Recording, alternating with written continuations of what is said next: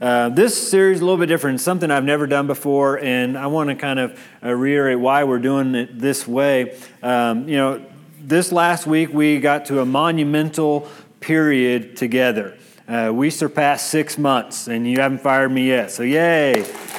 So that's good, and I'm excited. Our family's excited. We've loving Stratford and loving you all more and more, and getting to know you all. And one thing about this series that I was praying for God to help me get to know you better. And this idea popped in my head, why not poll the church and let them develop a series right off the bat? And one, it gets me an insight on some of the passages of Scripture that you all may be fond of or just very familiar with or just turn to quite often, or maybe just some that you're interested in. And so for this series, we're walking through and trying to figure out what is the biblical truth, because sometimes we can be so familiar with a passage of Scripture that we can almost forget the depth of what God is saying in that, in the context of what God is trying to say in that situation. And so I hope you've enjoyed this. This morning's passage that we are turning to is not one of those that I was very familiar with. I'd heard of it. I've read it before. I can't remember ever hearing a sermon preached on it, and I can't remember ever being a kid and being taught on it during Sunday school. And the reason that is because I think if kids were to hear this story, it'd probably freak out. It's the story of the Valley of Dry Bones. And so if you have your Bibles with you, we're going to be turning to Ezekiel chapter 37. And you may be familiar with it. You may have heard this story before. You may love this story. This was actually number 2 of all the polled scriptures and passages. We'll do number 1 as our very last sermon of this series. But the Valley of Dry Bones, it shocked me. So good job. Way to go, people. So we're in the book of Ezekiel. One thing you want to know as you begin making your way to Ezekiel chapter 37, set up a little context, because context is going to help us understand what is being said here and what is going on, so we know how it relates in that environment, but also how we are to live it out in our world today. Ezekiel is a prophetic book. That should immediately tell us there are going to be things in the book of Ezekiel that are going to be pictures that we may not be able to understand on surface. We may have to dig deeper into it and understand the context and the language that is used, the images that are being portrayed. If you struggle with understanding everything like in the book of Revelation, then you are in good standing, because Ezekiel has a lot of that imagery as well, things that are very difficult to understand on the surface, but we're going to try to dive into this. It is a prophetic book. It's considered one of the major prophetic books. If you're still searching for it, Isaiah, Jeremiah, Lamentations, then you come to Ezekiel. Like I mentioned, we're going to be looking at the Valley of Dry Bones this morning. It begins in verse 1 of chapter 37, and it goes through verse 14. It's a very odd story.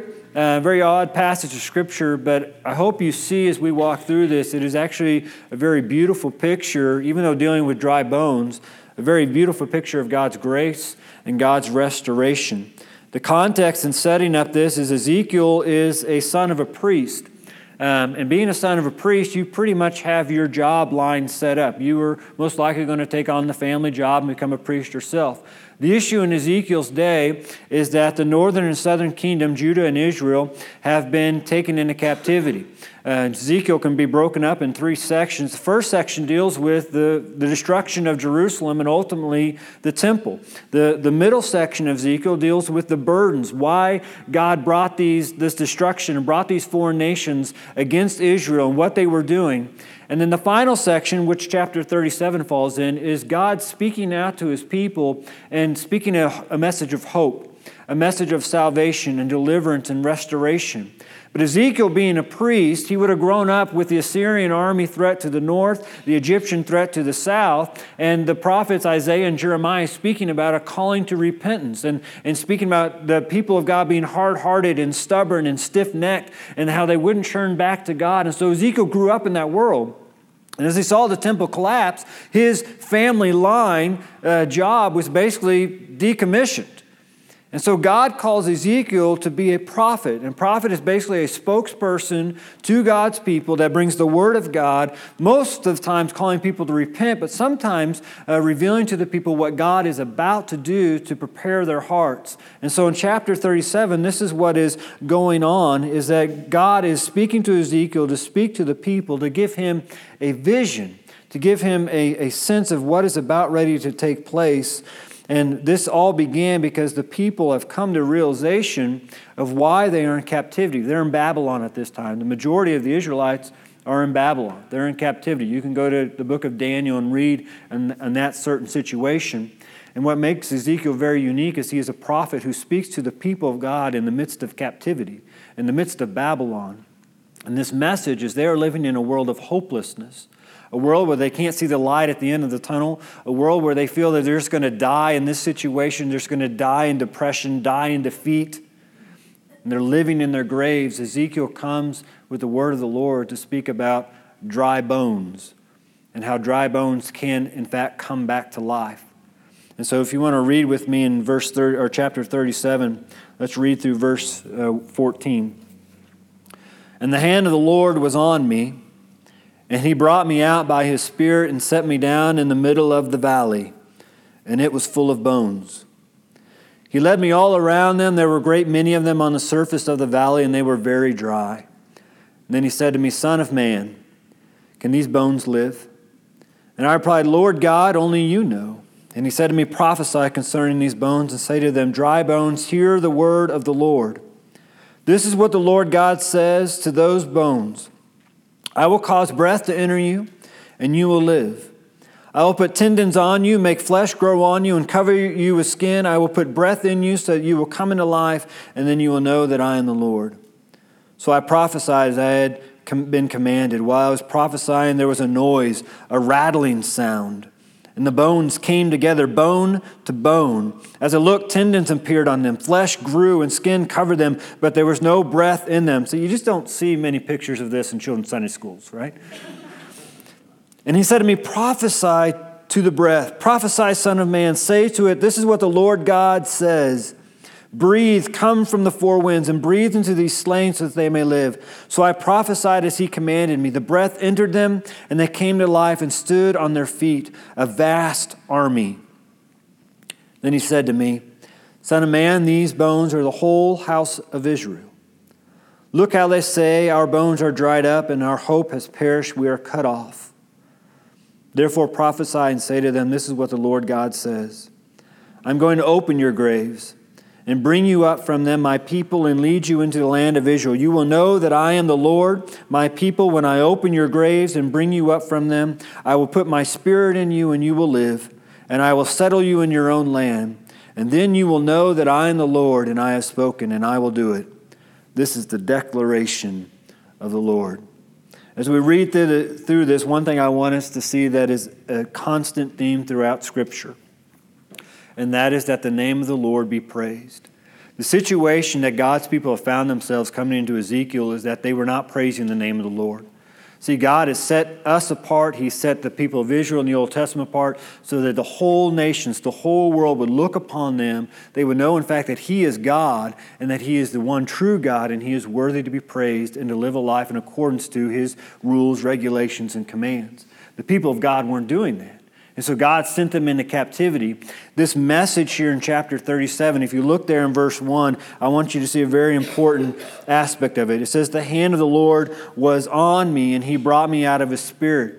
This is a language implying that this is a vision. Okay? This is not a physical nor a literal thing that is happening. Ezekiel is not placed in a valley where bones are literally coming together and forming. He is there in a vision. It is a language, if you turn to the book of Revelation, you find the Gospel of John, or the Apostle John, saying that he was taken up in the Spirit. This is the same language that Ezekiel uses throughout his book, that God has given him a vision of things to come. And the vision pertains to these dry bones. It says He takes me to this valley. It was a valley that was full of bones there at the end of verse 1. And He led me all around them in verse 2. And there were a great many of them on the surface, and they were very dry. So what Ezekiel is given is he is given a vision of what God is seeing in His people.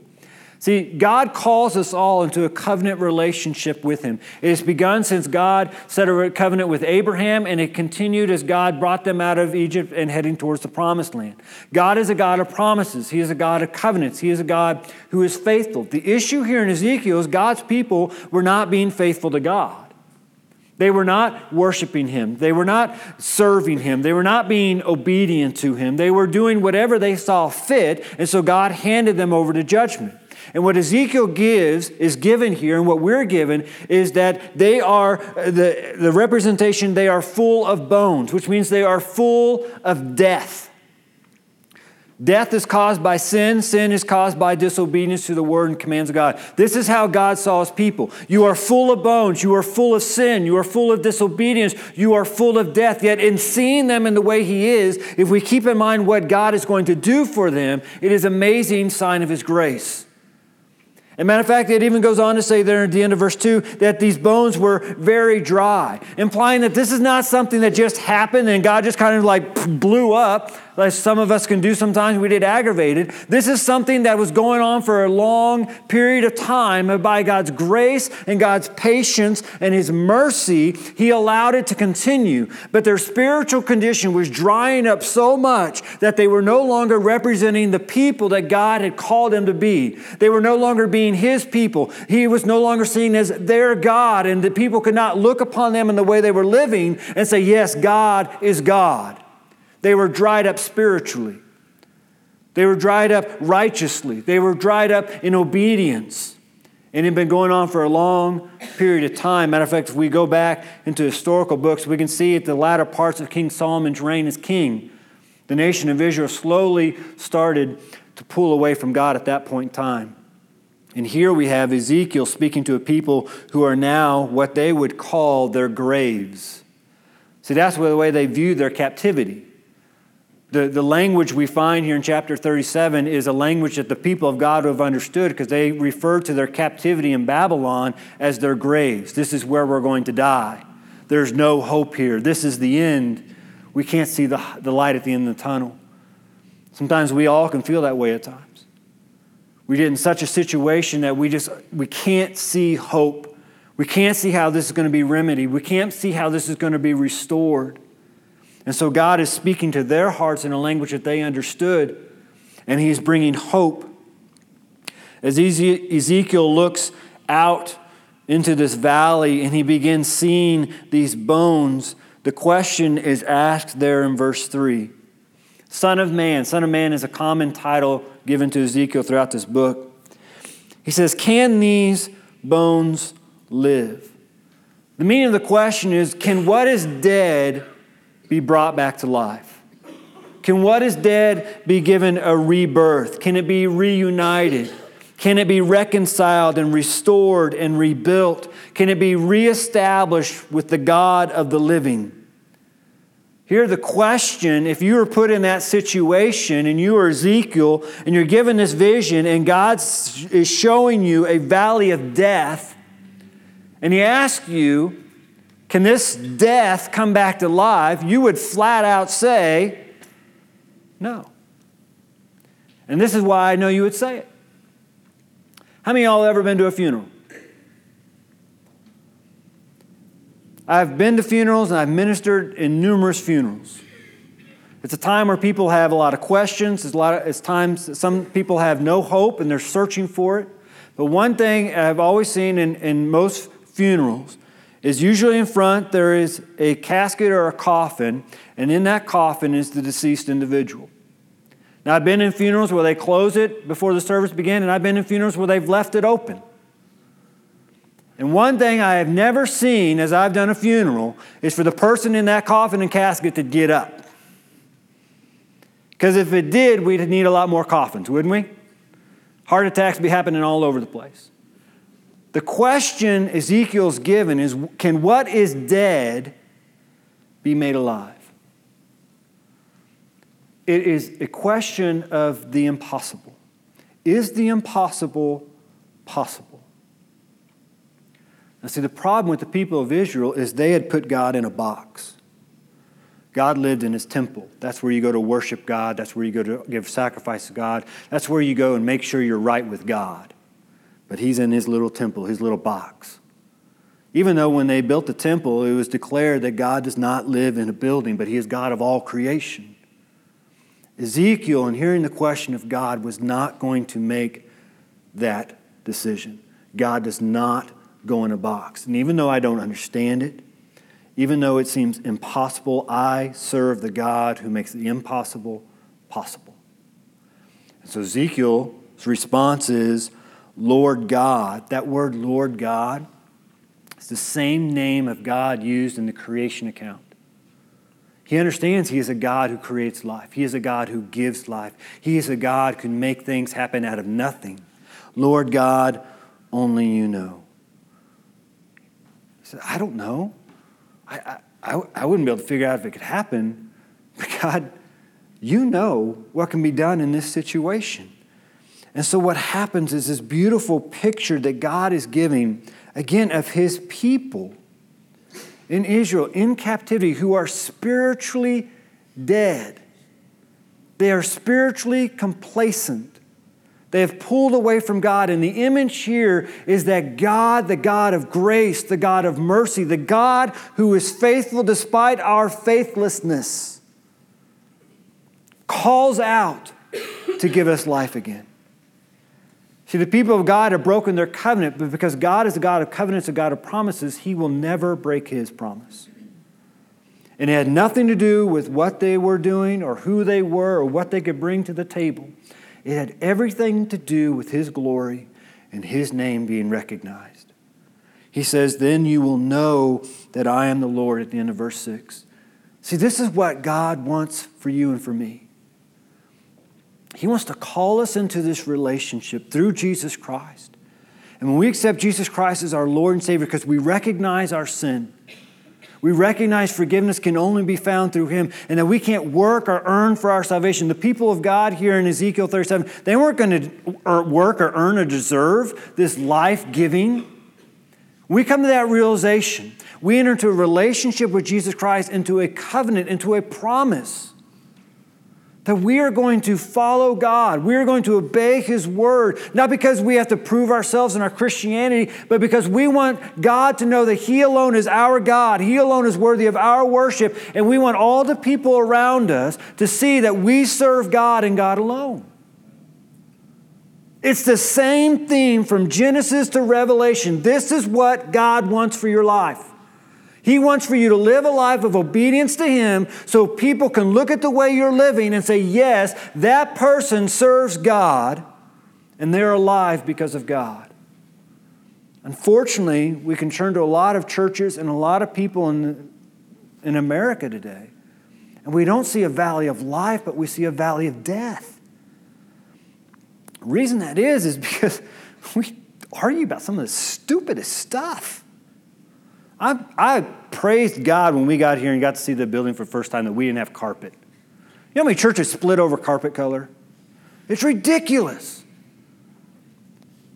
We can argue about some of the stupidest stuff that has no eternal significance whatsoever, and all we do is say this is what our heart and mind is focused on. But at church, Harvest Hill, you and I, we're to be so focused on God that we are a life springing out of us. That people see Harvest Hill, people see the way we live our life, and they know, in fact, that we are in a relationship with God and that he is God. Otherwise, we're just like the valley of dry bones. The only way we can produce life is that we serve the God who gives life. So Ezekiel is here, and I want you to see something. Verse 4, it's the Lord God speaking to Ezekiel, and he gives him commands on what to do. And verse 7 says Ezekiel did exactly what the Lord God commanded. And then you have this strange picture of bones coming together and cartilage and muscle and flesh, and then they begin coming up, and it's this vast array of army that once was dead has now been brought to life. And there's some things I want us to take from this passage before we leave this morning. First, the evidence here is that God is a God of life. Our God gives life. The language here where God speaks of breath is the same language we find in Genesis where God breathed the breath of life into the first man. In verse 14, we see that for us, we can take as a representation when we come to Jesus Christ as our Lord and Savior, God breathes His Spirit inside of us, and that's what makes us live. And then we will know that He is the Lord, and I have spoken, and I will do it. Because God is a God of life, and God gives life, and God has created us into a new life as His children and heirs to the eternal kingdom. What we are called to do is to represent the life we now have in Jesus Christ from God. And I know I've said this, but I just want to reiterate it once again. When you go to Genesis chapter 1, this is the theme of Scripture. When God created man, does anybody remember how He created man? In His own image. Very good. God created man in His own image. Why would God create man in His own image? So that man and woman would be image bearers of the glory of God from the very beginning, in perfection. When God goes to send Moses to Egypt to bring the Israelites out of Egypt, out of slavery, and out of bondage, does anybody know why God did it? So that the Egyptians would know that I am the Lord. And in chapter 19, God reveals to His people that I have brought you out as a holy nation and royal priesthood to be my people, and I will be your God. It's the emphasis once again that God wants people to know that He is God. And how are people to know that He is God? By looking at those who are image bearers of His glory. Looking at you and me who have the breath of life in us. When we churn through the prophecies and the Scriptures say that when God constantly called out to Israel to repent and return to Him, the purpose was so other people would see that God is God and they are His people, and that they too could come and worship God and know Him as their God. When we turn to God delivering the people of God, it was the purpose that people would know that He is God. We see it here in chapter 37 even, that He is God, and that other people will come to know that He is God and He gives life. When we turn to our salvation and God calls us out of darkness into His marvelous light through Jesus Christ, the purpose is what? That we would be Christians, right? That we would look, walk, talk, and act like Jesus Christ to the world so people would know that Jesus Christ is our God and our Savior, and they would want to have a relationship with God through Jesus Christ as well. It's the same theme throughout Scripture. God is the God of life, and the way God wants to reveal life to people in this world is through you and through me. He wants people to be able to see the evidence, the fruit, the good works, as the New Testament calls it, that we are living a new life in Christ that is different from this world and something you cannot find in this world. And it's only through Jesus Christ. That's what we're called to do. Sometimes we did it right, sometimes we did it wrong, but that's what we're called to do. The message here in chapter 37, again, is to a people of Israel who are in captivity, who are speaking that we are in our graves, we are dying, we are in hopelessness, there is no light at the end of the tunnel, we're just in the midst of a time of depression and funk and just being down. And what we see is that it is a representation of the world in which we are called to go out into. That we are in this cool building, serving and worshiping and hearing the Word of God, but the reality is there is a hopeless world out there in need of the hope that we have. And if you notice here, what God wants to do is He tells the prophet Ezekiel, speak to these bones. Did He need to tell the prophet to do that? Couldn't God have just done that? Sometimes don't we do that? Well, God, can't you do it? Can't the preacher do it? Can't the elders do it? Can't the deacons? Oh, the youth pastor, he can do it. We want to put it on someone else, but what does God do? He invites the prophet Ezekiel to be a part of something amazing. Be a part of something miraculous. He gives him the words of life, which we have today in the Scriptures, in the Bible. He gives it to him, and then all the prophet has to do is what? Repeat the words of life into a world of hopelessness, a world of death. This world is drowning in sin and disobedience and wants nothing to do with God. And what does God commission us to do? Take hope into the world, to be ministers of reconciliation with the message of reconciliation, and take it out there with what? The words of life. And the promise of Scripture is that God gives us His Spirit, as He does here in chapter 37. He gives us the Spirit to give us the words to say when they need to be said. We don't need to worry about it. We don't have a game plan. We don't need to have a step-by-step evangelism track. We just need to take the words of life. What's a word? God loves you. How do I know that? For God so loved the world. Where do you find that? I think it's in John. I think the preacher preached about it on Easter. You don't have to have the reference or the book. God loves you. How do you know God loves me? Because Jesus Christ died for you and rose again that you could be forgiven. Why do I need that? Because you can't work for it, earn it, prove it. It's the only way to be saved. It's the only way to have life in you. This is the message which we call.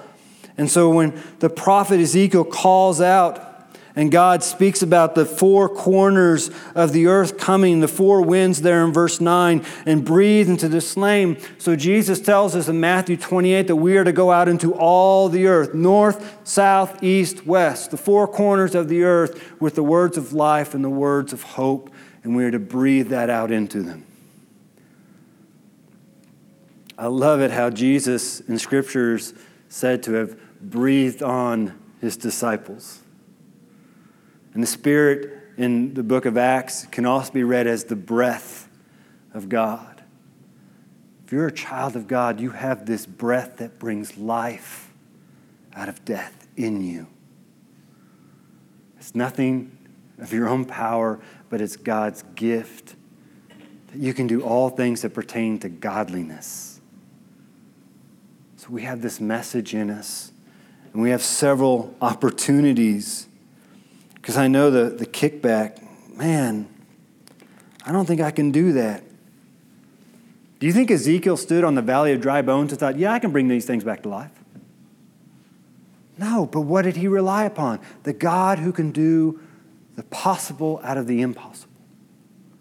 So if you're in a place where I don't think I can teach a class, I don't think I can share my faith, I don't think I can do whatever that thing is you're doing or think you should be doing, you know what? You're in the exact place you need to be. Because if you're at a place where you know you can't do it, who are you going to have to completely rely upon? God. Ezekiel had to completely rely upon the Word of God and the power of God to do what only God could do in that situation.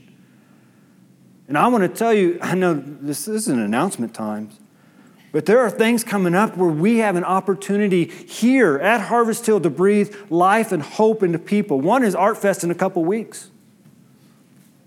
We need people just to love on these kids. Do you have to know all the answers? No. But you know what? You're probably not going to get a question from a kid saying, hey, what's the doctrine of justification and propitiation, and how do those go together? They're probably going to ask, can I go potty? You can answer that one. When do we get to eat? You can answer that one too. You can tell them that God loves them, and you can show them that God loves you. You may live in a place right now, your job may say it is impossible. You cannot share your faith where you work because it is illegal. But you know what? That is so untrue. You may not be able to speak your faith, but you can live your faith. And people can see by the way you live and give God the glory. We got Wednesday Night Lives in the Park coming out. Well, we're going to get out of this box and we're going to go down the street and we're going to invite everybody in the neighborhood to come on out, play some games, have some food, and hear the message of hope that God loves them. And I don't care if we preach that same message every single week. We should preach it every single week. But if we preach John 3:16 all summer long, we'll be doing a good thing. September, Wednesday Night Lives kick off again.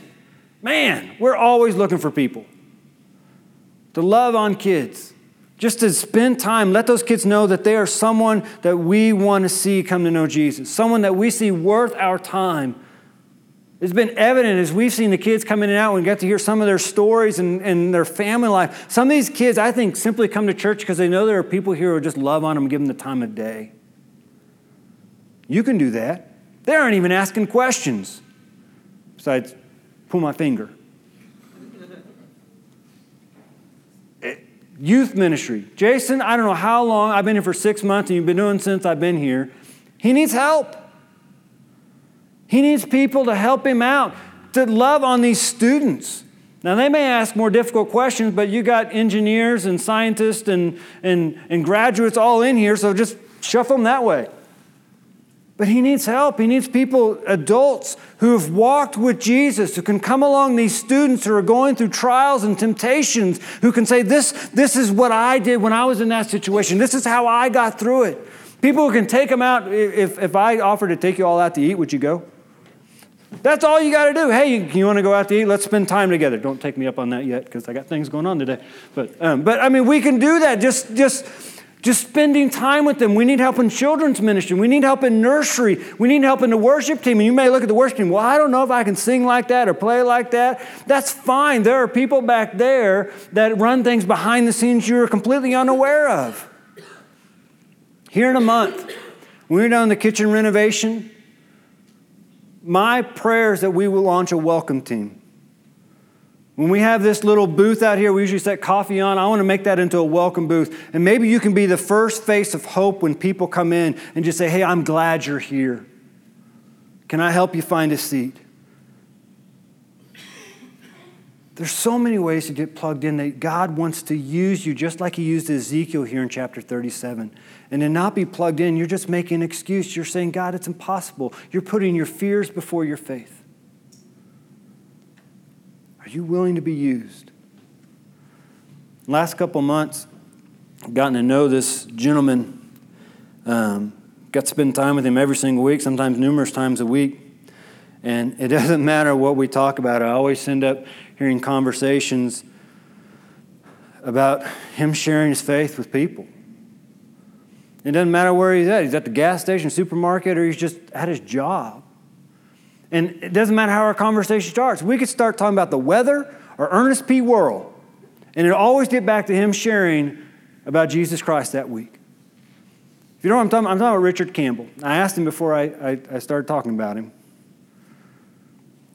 But man, I've never been in a conversation with you, Richard, where you haven't shared about someone that you've come in encounter with that you've been praying for or prayed with or shared about Jesus or invited them to come to church every single week, day in, day out. And you know what? I think I'm fair to say, Richard, would you say you know it all? That's what I thought too. I don't know it all. Would you say it right every single time? I don't either.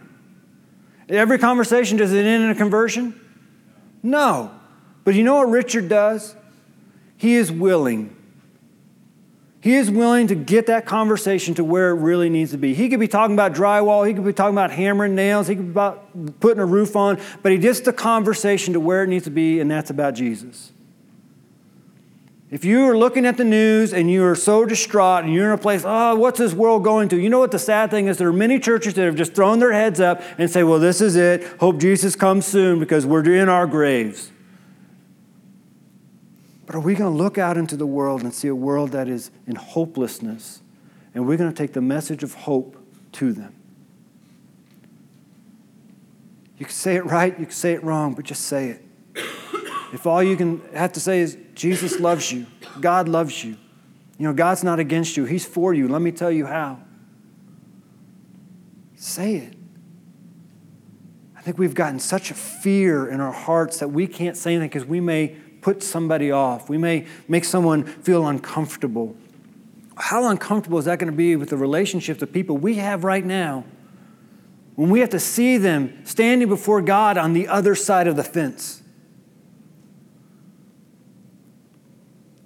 Say it. God loves you. You may get it right. You may stumble through it. You may not see a conversion from that, but at least you're being obedient and you're planting the seed. So Richard, I'm thankful for your faithfulness. It has encouraged me, and I appreciate the way you encourage me. Tell me how every week I preach a good message. And since I mentioned you today, this better be my best one yet, right? Finally, one more thing. Chapter 37. A constant theme that we see in here is no one is ever too far gone. No one is ever too far gone. This is a valley of dry bones, people. Dry bones. And what does God do? He gives life to them. No matter what sin you have in your life, no matter what regret you have in your life, no matter what shame you have in your life, nothing is too great than the power of God's love for you. Nothing you've ever done is too far gone for God to give you grace and mercy and breathe life into you. This is not a message or a passage dealing with that when people die, they can be resurrected and given eternal life. That has nothing to do with this passage. Matter of fact, Ezekiel doesn't even deal with the doctrine of resurrection.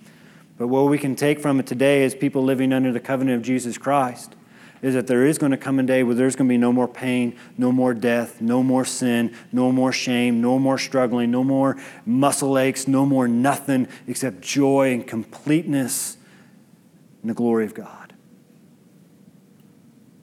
Life like we've never known it before. So if you're wrestling with something, know that the message right now that you need to hear is whatever you're wrestling with, or Satan is coming after you and saying, you know what, this is why God doesn't love you. This is why you can't be a part of bringing hope into the world and speaking love. That's a lie. You may feel like you have a soul of dryness inside of you, and what God wants to bring is living water. He wants to give you hope. He is for you, not against you. And He wants to breathe life into you. Nothing is ever too far for God to bring you back. Maybe you're here this morning, what you need to hear is that if you're living in sin as the people of God were living in, the Bible says that is going to separate you from a God who loves you forever. Forever. But God doesn't want that for you either. He loves you too much for you to be separated from Him forever. So what He did is He came to fight for you. He won the battle of sin for you through Jesus Christ. Jesus lived a perfect life you and I can't. He died for our sins. He took the wrath of God upon Him. They placed Him in a tomb, but He came out victorious so you and I could have victory. The Bible says it is only by our faith in that is truth. That is how much God loves me. That's how much God is for me. It's by my faith in that I can be saved. And I can be given the Spirit of God, the breath of God into me. If you don't have that breath, that Spirit inside of you, you're lost. You're lost. God's brought you this moment to put that breath in there. We're going to have a time of invitation. And I'm going to ask the worship team, why don't you come on up, Jackson? If that's something you know you need to do, I just need Jesus, I'm going to invite you to meet me down here. Maybe he says, whoa, you want me to walk up there? If you don't want to do that, this one Sunday, I give you an excuse not to. This one Sunday alone. After service this morning, I'm going to stay right here for anybody who wants to talk about salvation or baptism. And if you've got questions, I may have answers. I may say it wrong. I'm going to do my very best to just give it to God. But if you'll stay just for a couple minutes, then I invite you to do that. But if you know what, I can't wait. I can't wait for that. I got to come now. Then I'm going to invite you to come. Maybe there's something in your life that has been just drying you up and you just need to hand that over to God. If you want to come and kneel before the Father, you're more than welcome to. You don't have to tell me. I'm not a priest. Just come and kneel before the Father. Wherever you are, I believe God has a word for us all this morning. Let's pray. Father, thank you for this day. Thank you for loving us. Lord, thank you for restoring us and giving us life once again. Lord, thank you that there's nothing in us that can separate us from your love. Nothing. And Father, forgive us as a church, as a people, if we have not been living in your love and we have not been shining your light and being the salt of the earth you call us to be. Father, we are surrounded by people that we care about, that need this message of hope, that you breathe life into what is dead. Thank you, Lord, for those here this morning that have accepted that life. Lord, I pray for those here who are still wrestling with that and struggling with that. That your Spirit just do the work in their hearts and their minds that no man can do. Lord, thank you for the words of life. Thank you for loving us. Thank you for being there for us constantly, even when we aren't where we should be for you. Father, is anywhere we have failed you in this place as we've gone through your word, please forgive us. Lord, we just want to glorify you. We want to lift you up. We want Harvest Hill to be known as a church and a people who bring all glory to God and Him alone. So, Father, I ask that your will continue to come and your kingdom continue to be done in each and every life in this church.